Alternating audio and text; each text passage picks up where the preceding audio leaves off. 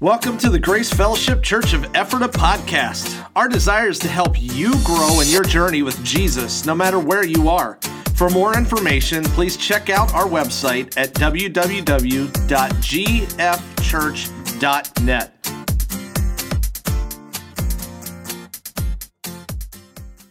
We started a series on generosity last week. We wanted to talk about it. This is a season of generosity. We got November, we got December. Everyone's thinking about thankfulness. And one of the natural outgrowths of being grateful is being generous. It is blessing people with what you have. God gives you so that you can give in return. And last week we started talking about generosity. We took a look at your heart, because heart is at the start of any kind of generosity that we choose to have. Last week, we talked about we want to create excess to bless other people. Now, often when generosity is thrown out, we think money exclusively. Well, it isn't always just money. It can be your time. I will say this. Jesus did talk about money a lot, because it's the one that we are the most inclined to putting our trust into, our possessions. Somehow we put our trust in that. And I'm convinced, I'm just my opinion, this is why he talked about it so much. So, generosity, we want to continue on. We want to think about excess to bless. But today I got to talk about the enemies of generosity. Now, you make a lot of gaffes when you start in ministry. When I started as a youth pastor, one of those gaffes was when I was serving at Graterford Bible Fellowship Church. We did something called the 30-hour famine. Anyone heard of the 30-hour famine? A few people, okay. 30-hour famine was put on by World Vision, and you're supposed to get your youth group to basically not eat for 30 hours so they could see what it felt like to be in poverty or famine conditions, and it was used as a little bit of a fundraiser for World Vision. So I took my youth group through it. I had actually taken a youth group here in Ephrata when I was over at Ephrata Bible Fellowship through the 30-hour famine. I remember, because the morning it started, Friday morning, I met a whole bunch of students at the pancake farm 20-some years ago, loaded up on pancakes so that I could survive 30 hours with them. Now, that was cheating, but my church at Graterford, we did the exact same thing. And so we started this, and it seemed great. We made it through the 30 hours. The kids really did well. You play games, you talk about poverty, you talk about how we can provide for needs. At the end of it, I decided to have a little celebration. So I did what any, smart, intelligent youth pastor would do, and I took them to Golden Corral after not eating for 30 hours. And teenagers, I don't know if you've noticed this, they sometimes have a problem with, just balance. Sometimes they go a little bit too passionately into things, and they did. 30-hour family, we go to Golden Corral, and I had kids, loading up the chocolate fountain on bacon and everything else that they can, and the cheese fountain and all this, and they take it back, and they're eating as much as they can because they'd gone 30 hours without eating food, and lo and behold, it was shocking to me the next day when I went to church that half of my youth group was missing. Surprise! A whole bunch of them got sick, okay? They ate too much after not eating too much. They overcompensated for what they had missed out on for 30 hours. And of course, if a teenager goes an hour without eating, they're starving to death. So it wasn't a wise choice. I learned through it, and I never did that again. But I thought about this past week. They overcompensated for what they had missed out on. And their way of overcompensating was just loading up on food. This is one of those things that we all do.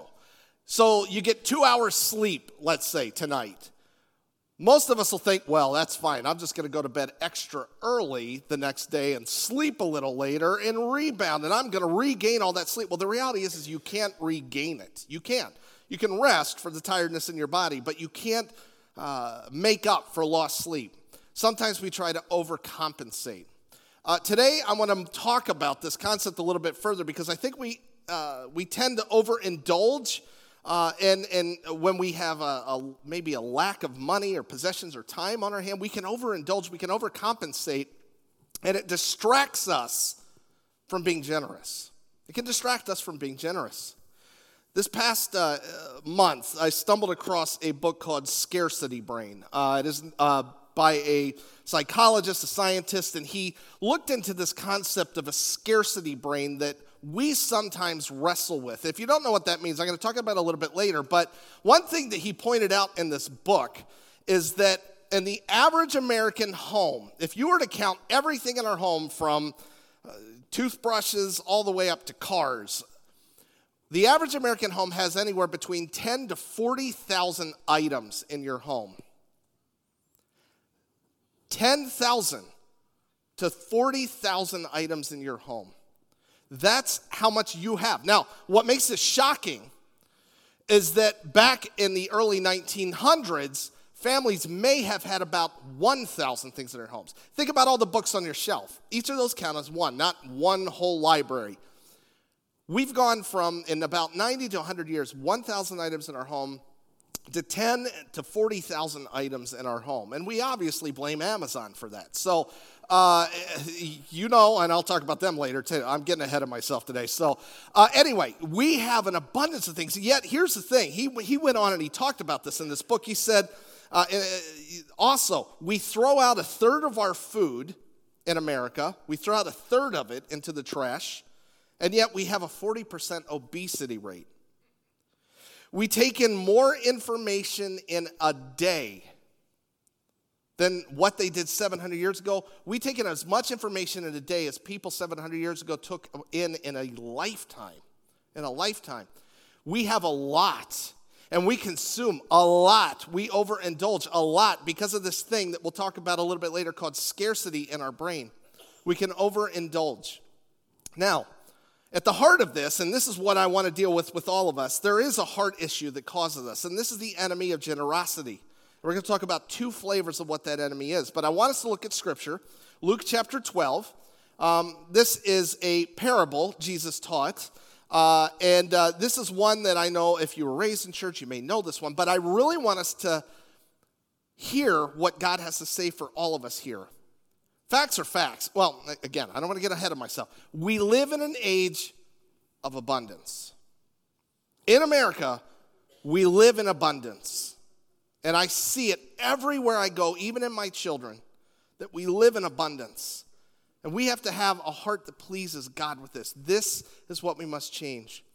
It says this in Luke 12, starting at verse 13. Someone in the crowd, Jesus is out teaching and so on, and someone in the crowd says to him, "Teacher, tell my brother to divide the inheritance with me." But Jesus said to him, "Man, who made me a judge or an arbitrator over you?" Verse 15, he goes on, and he says to this person that spoke up, "Take care and be on guard against all covetousness, for one's life does not consist in the abundance of his possessions." Now, I want to pause before we get into the parable here. This sets this up. Jesus is out teaching, and someone in the midst of his teaching yells out, "Hey, make sure my brother gives me my part of the inheritance." Now, if you attend Grace Fellowship Church, and you've been here this past year, does this kind of ring any bells to something we looked at earlier this year, any other parable? You can say it out loud. You have my permission. Anyone? Prodigal son. So this person says, "Tell my brother to give me my portion of the inheritance." This rings. It's so crazy how it sounds a lot like the prodigal son. This indicates that this person who was speaking up, was he the older brother in the family or one of the younger ones? Younger. He's saying, "Tell my big brother to give me what's due to me." I hear this in my house often. "Tell my big brother to give me what's mine." We know that the big brother would be the one that after the parents passed away would be the one in charge of the inheritance. And it was up to them when they decided to give it to the younger siblings. If they were a good big brother, they would give it immediately. But sometimes they held on to it. And it appears that this younger brother who's telling Jesus, "Hey, can you come on my side, be my ally so that my big brother will do what he's supposed to be doing?" It appears that this younger brother had a heart issue that Jesus was aware of, because he says, life is not found in an abundance of possessions. It's not found in an abundance of possessions. There's something in your heart that is wrong. He says, this isn't really my affair. This is why Jesus says, "Man, who made me a judge or an arbitrator over you?" This is not what I do. This is not what I need to get involved in. He does point out that he knew that at the heart of this young man was covetousness. He was coveting what was his, but what his brother had. He wanted this. And there's a reason why. Because in this day and age, to have your inheritance meant he could buy land. And if you had land, you could roll with the high rollers in town. You'd be powerful, you'd be respected, you'd be wealthy, you'd be a rich man, okay?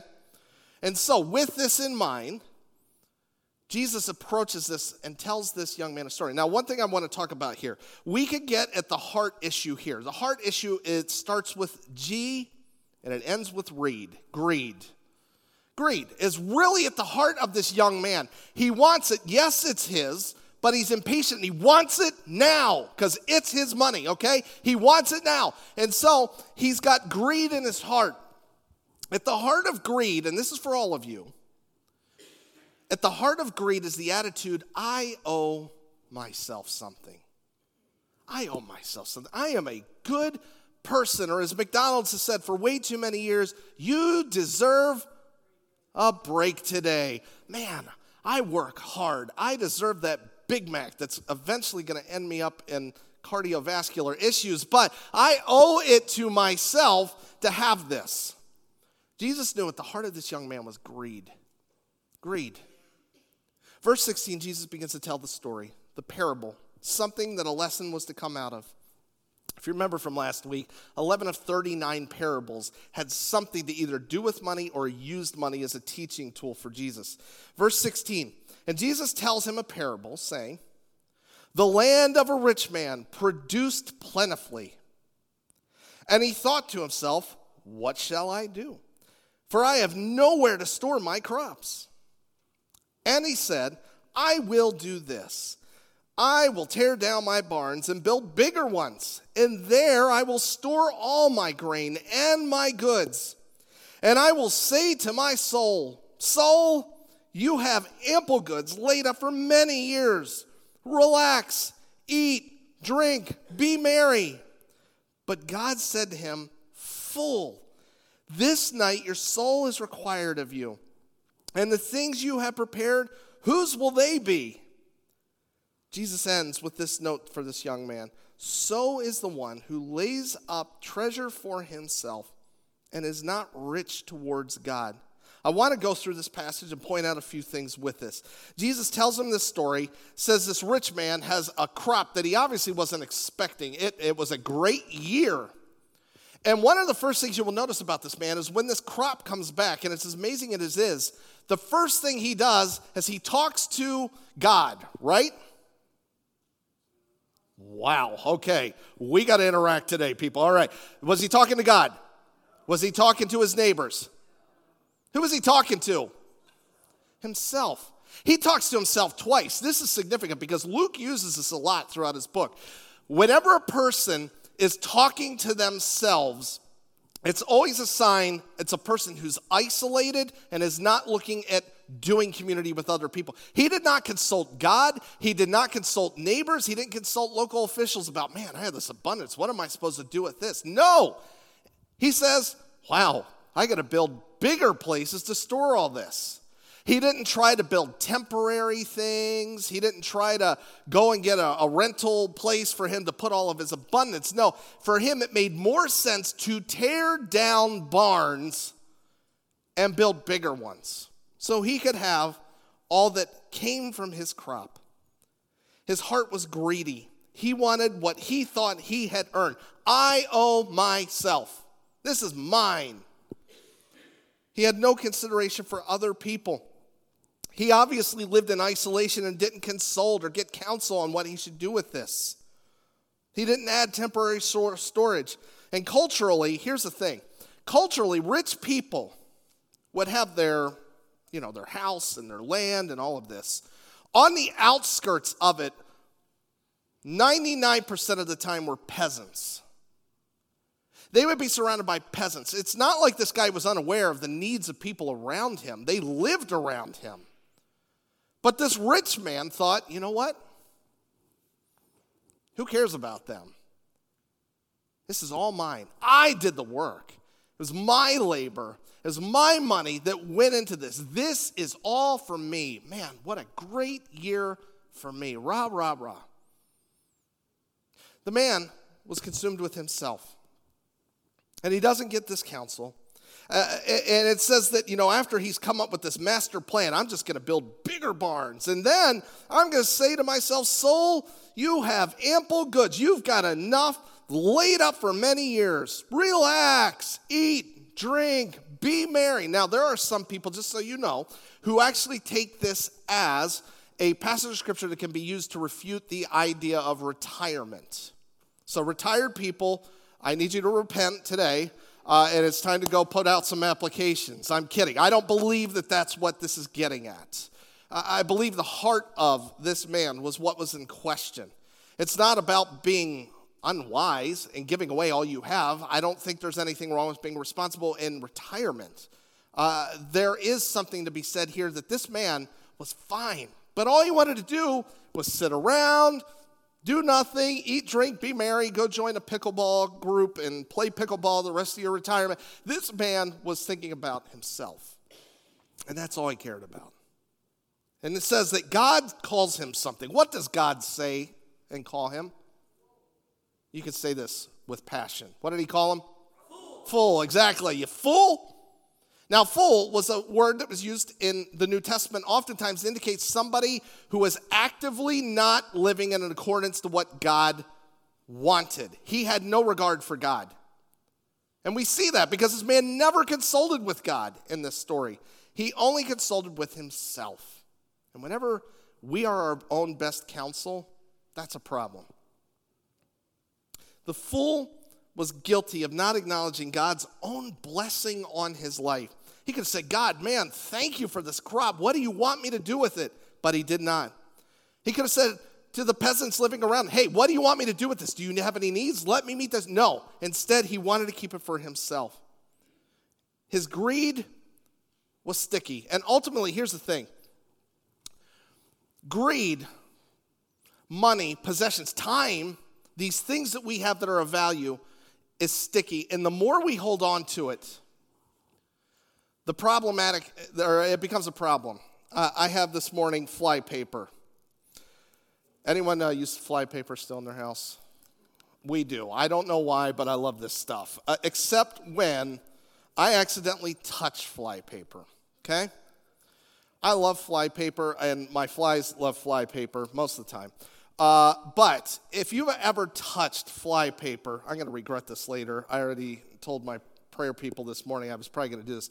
Here's the thing. I just touched. Okay, no problem. No problem. So let's say this is money or your time. No problem. Oh, well, okay. Oh, it almost got me. Almost got me. But the more we begin to hold on to our stuff, our time, and we become more dependent upon it, and we start to clutch onto it tighter, now it starts to become a problem. Sorry, babe. If my hand sticks to you today, I'm sorry. It becomes a problem. It gets a little bit harder to let go of. And the more we hold on to our time, I have earned this. This is mine. Nothing else. No one else deserves this. They don't need it. They should do it themselves. Look at them. Get a job. Work as hard as I did. It becomes stickier and stickier and stickier. And it makes your sermon interesting as to how you're going to go on with this. And yet this is a picture of how we sometimes hold on to stuff. And it takes hold of us. The more we hold on to it and the tighter we hold on to it, we think we're in control. We talked about this last week. We think we're in control, but ultimately you become a slave to your stuff. You become a slave to it. You serve it, not the other way around. This man had become a slave to his stuff. I'll be cleaning off this tape. Oh, I know what I can do. Cool. I got this extra piece of paper right here. All right, she's just going to throw it away. Make sure none of the children get it. That's why I married her. So, all right. So, you get the idea. This man, his possessions owned him. He couldn't imagine giving them up. He was not going to give them up. He was serving it. Which leads us to this. 2 flavors of greed. I want to point this out because I see this in this passage and also another passage that we 2-3 weeks ago just went through that I'm not going to take the time to read today because we just went through this. But as I'm reading through this passage, I'm like, oh man, it just sticks out. The first way that we see what greed looks like is gluttony. Gluttony. We know what gluttony is. Gluttony is just, people that eat too much. Well, yeah, that can be a form of it. But gluttony goes deeper. Luke 12, we see a man who was gluttonous. Did he need all of his extra crops? No. Yet, he thought, this is an advantage for me. God blessed me, and I am going to live in it. I'm going to live in it. It's all mine. Gluttony is motivated. Oh, it's not going to, no, I know it's going to just tear that stuff up. Thank you, babe. Gluttony is motivated by the high of abundance. Oh, this is so amazing. Look at the raise I just got. My pastor gave us a $10,000 raise, all of us, last week. This is amazing. There's a high with abundance. There's a high with it. You go into Shady Maple. I don't see anybody in there going, wow, I really don't know if I should go in here. You know what? I'm just going to have a salad. No. You see people getting soul plates of bacon, and that's just me, okay? There's a high to it. Oh my goodness, I can have as much as I want, and I can enjoy it all that I want. There's a high with abundance, and the man with this barn, with his crops, has this high of abundance. Look at how good things are for me. He was a glutton. Gluttony's not just food. Gluttony can be time. Nobody gets my time. This is my time. Gluttony can be possessions. Any time that I have this abundance and I keep it for myself, when I just want to live on the high of it and live it to its fullest, and that controls me, this is gluttony.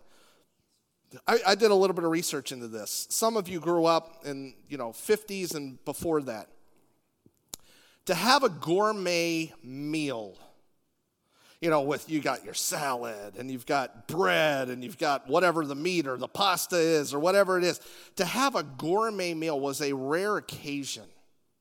We live in a day and age with the Food Network and 800 million restaurants that do every cuisine that you could possibly have, and they do gourmet, and we can gorge on this. We have gourmet meals almost every night. This is how we live now. We are used to gluttony so much that we don't even realize how gluttonous it is. This is why we will binge watch an entire season of a television show or a movie or whatever it is in one weekend because it's available. My kids do not understand the struggle of going to a Blockbuster Video on a Friday night to get a new release and it's not there. And you have to wait 3 weeks. No, we'll just go on to Netflix. We'll just go on to Disney Plus. We'll just go on to all these, and you have hundreds of movies constantly. Abundance. And we get upset when we don't have it anymore. You can have any music you want now.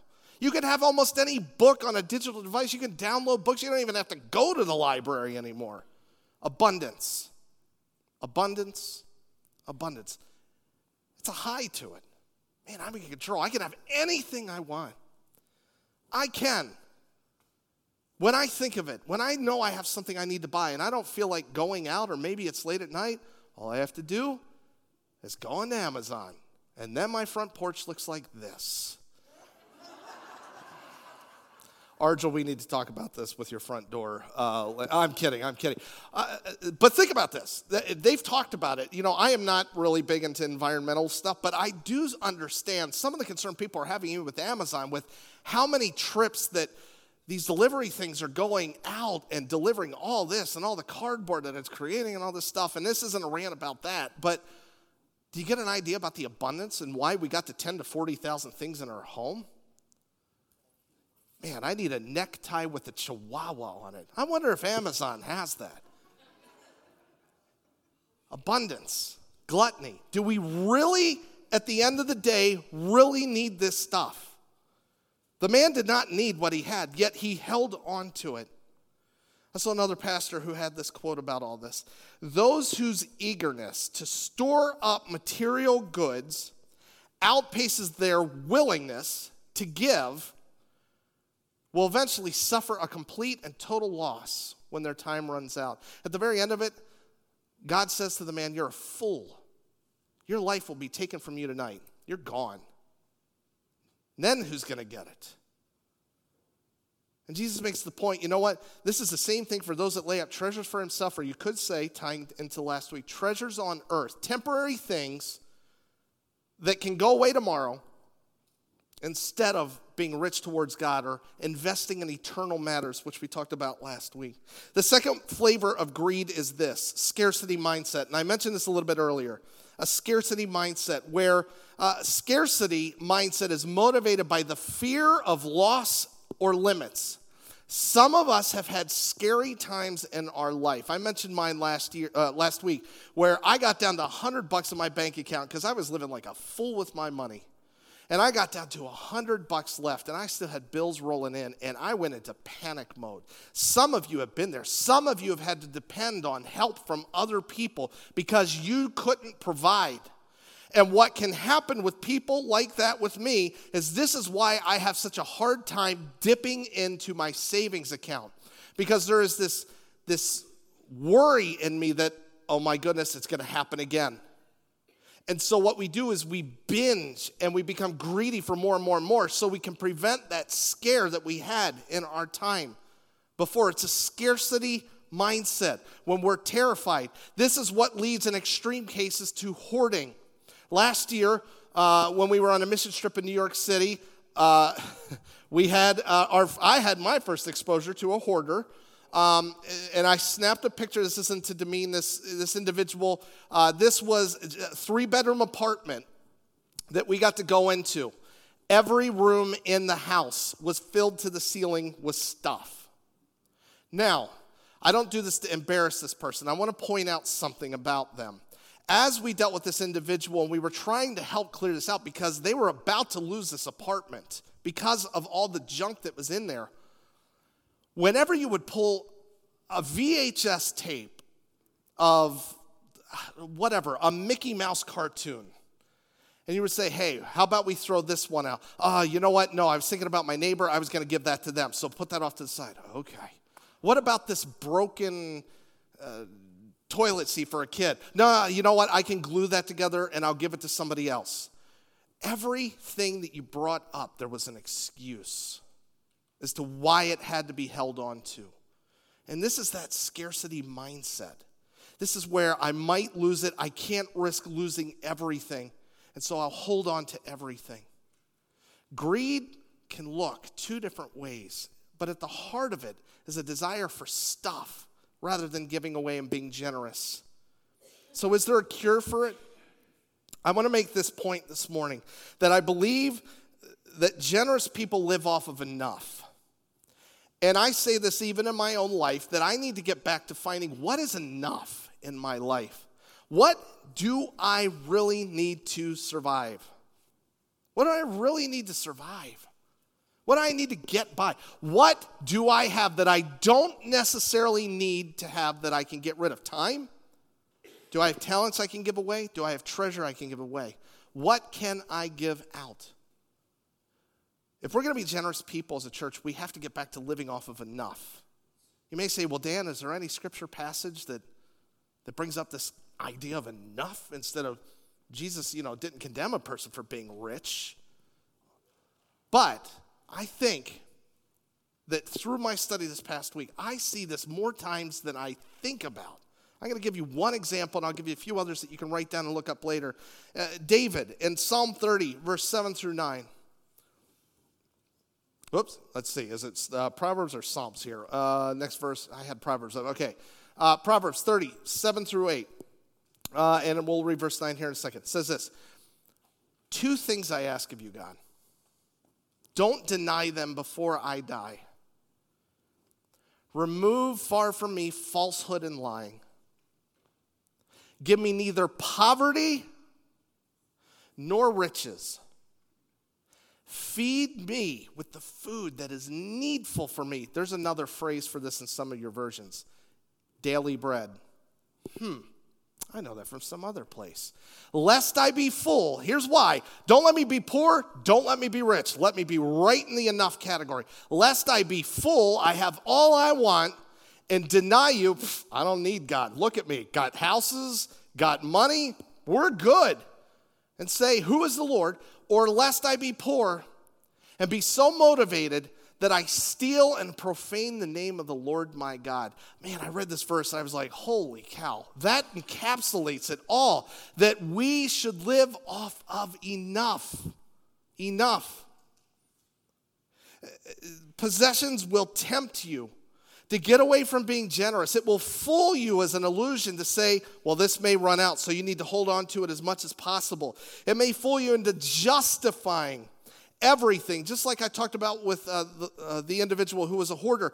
It may tempt you to say and justify every extreme that we have in our life of greed. We can always find an excuse for why we have what we have. But we need to live on enough, that God is meeting our needs. A couple other verses that you can write down, those of you who want to look this up. Exodus 16, 4 through 5, and actually that whole chapter. Exodus 16, 4 through 5, I'm not going to have it here on the screen, but if you've read your Bible, you'll be familiar with this. In Exodus, you have the children of Israel, and God provides a food for them. What is that food? Manna, yeah, manna. What is it? That's what basically it means. Manna. Here's the interesting thing, that God gives them instructions. He says, I want you to collect manna in the morning, okay? But if you collect too much, what happens to it? It molds, it rots. God was teaching something there. Take what you need. The greedy mindset will take more than what is needed. The gluttonous or the scarcity that may not be there tomorrow will take in too much. Exodus 16, verses 4 and 5. Psalm 104, 24 to 28 also gives us this idea that God provides what we need. What we need. The Lord's Prayer. Give us this day our daily bread, not weekly bread. Okay, not monthly or annually. Now, we like it when God blesses us with that, but God gives us what we need. Am I living off of enough? I talked about last week, the more that we have in our life, man, the more it complicates things. To quote an old song from the 1990s, more money, more problems. More money, more problems. You think if I just have more money, everything goes away? No, it actually adds a lot more stress in your life. I have 10 to 20,000 things I have to watch over in my house compared to 1,000, okay? Everyone is going to have possibly a different level of enough depending on how you're living your life. Everyone is going to have an opinion as well as to what your enough should be. Well, I saw the kind of car that Pastor Dan drove into. It's a 2008 Toyota Camry. Seems to me if he's a modest pastor, he should have at least a 1999 one. Everyone's going to have an opinion about enough. About you. That's between you and the Lord to work out. What is enough? And I'm not saying live day by day and, be crazy. But I am saying this. Let's check our hearts about what we have. Are we falling like the rich man to greed and justifying it for whatever reason, whether it be gluttony, whether it be a scarcity mindset? I said that we are going to have the same challenge this whole month, and so the challenge this morning is nothing different than it wasn't last week, because I'm drilling this into our hearts and into our heads, that we want to be generous individually, but we as a church also want to be generous. This is not all about put more money in the offering for whatever purpose. That's between you and the Lord. We encourage everybody here to give as you are able and give what the Lord lays on your heart. But there is more as well with time. It's very easy to be selfish with time. It's very easy to be selfish with your talents and what God has given you as abilities that you could be using with other people. All of these are our tendencies of being greedy and not generous. This month, we want to work on being the person others are thankful for. If this means that you need to look at a budget, you need to look at your calendar and how you're spending your time and begin to think about how you begin to create excess to bless other people, then do so. How can you be used by God? How can you make yourself available? You may find yourself, less anxious because you're doing less. One thing we're trying to drill in the hearts of our kids is you don't have to do everything just because somebody threw an invite at you or wants you to join this or that. We want them to find this even balance. And it's our prayer at Worksoft that there are people that are less stressed because they're not doing 80 things. They're just doing a few and enjoying that and finding simplicity in it. How do we create the excess? How do we lessen our stress so that we can bless other people this month? For all of us, we truly need to seek the Lord on this. And I do hope that even students, kids in here today that are still in school, you are being raised in a generation who has abundance, tons of stuff. You can have games that you download onto your Nintendo Switch like that. You have a comfortable life that you live here. And there are many in the world who do not have that. And you can either become more greedy and want more and more and more of that and beg your parents for more and more of it and throw a fit when you don't get it. Or you can learn to live a simple life now and be totally the opposite of what you see around you. I can assure you this, you'll have a less stressful life. Because you don't need to do everything. You just need to do enough. You just need to have enough. So, let's have a word of prayer, and we're going to wrap up this morning. God, even as you, again, remind me of this in my own life, I don't stand up here perfect. There are times that you've had to show me times of greed and times of gluttony and times of living too far in and when I could be blessing other people. God, as we look at our time, as we look at our possessions, as we look at our gifts and abilities that we can use to help other people, I ask that there is no one in here that walks out of here and just doesn't care. And just by tonight, they've totally forgotten this. Lord, help make change in us. That we would be the generous people that you want. That we would begin to invest in eternal investments into lives, into our neighbors, into the church, into ministries around us. God, don't let us be greedy and somehow try to excuse it away and come up with excuses as to why this is so important. God, may people know this church and the individuals in it as people that will give the shirt off their back if necessary, that they will go the extra mile, that they just live on enough. And God, you will be faithful. In Matthew 6, we have no reason to worry because you talked about seeking first the kingdom of God and your righteousness, and you will add what we need in those times. Make us a generous church. Make us the countercultural answer to what we see of abundance in Lancaster County and in our country. And so we ask all of this in the name of Jesus. Amen. Well, that's it for this week. Thank you for joining us. If you would like prayer, you can send your prayer request into prayer@gfchurch.net, and we will pray for you. If you like this message, don't forget to subscribe on the podcast app, Google or Spotify. Give us a follow on Facebook and Instagram. We look forward to seeing you next week.